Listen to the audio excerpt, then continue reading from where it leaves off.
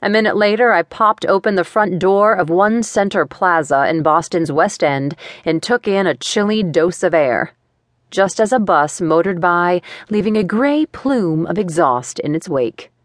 I coughed before I completed one full breath. "Damn, you kicked his ass. About time someone did." The lady from the firing range had sidled up next to me, one arm full of folders and notebooks. Her pinched voice matched her diminutive stature. Before I could reply, my coughs overtook me. I held up a finger, needing a second to get my breathing in order.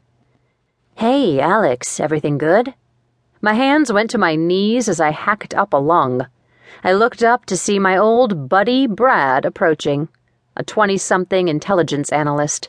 He'd played a pivotal role in bringing down the perp in what became known as the Ring Killings. Brad had this easygoing, all-American look about him. Wavy blonde hair, a chiseled physique, and a couple of cute dimples were among his most noticeable traits. But he also happened to be a sweet guy, and every female seemed to notice. "Just sucked in some toxic fumes, that's all."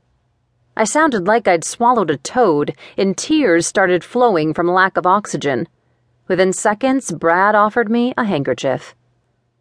Another quick image shot across my memory bow of my dad offering me his handkerchief. It had grossed me out then, and Brad's offer must have elicited a similar facial expression. "I'm good," I said.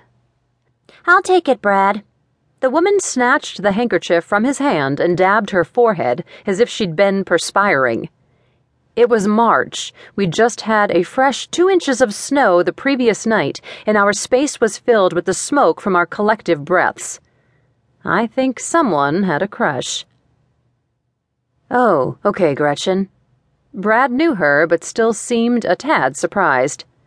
Just then the doors burst open again, and I could hear the thick Boston accent of my old boss, Jerry, booming above all others. "We're going to happy hour," he declared. I got kids, remember? I moved to a standing position, knowing I was good at providing a solid excuse for anything social these days. "I'll take a rain check." "The hell you are. I know you got help at home now, Alex.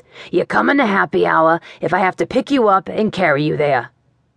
Minutes later, we pulled up to the last place I had seen my husband alive.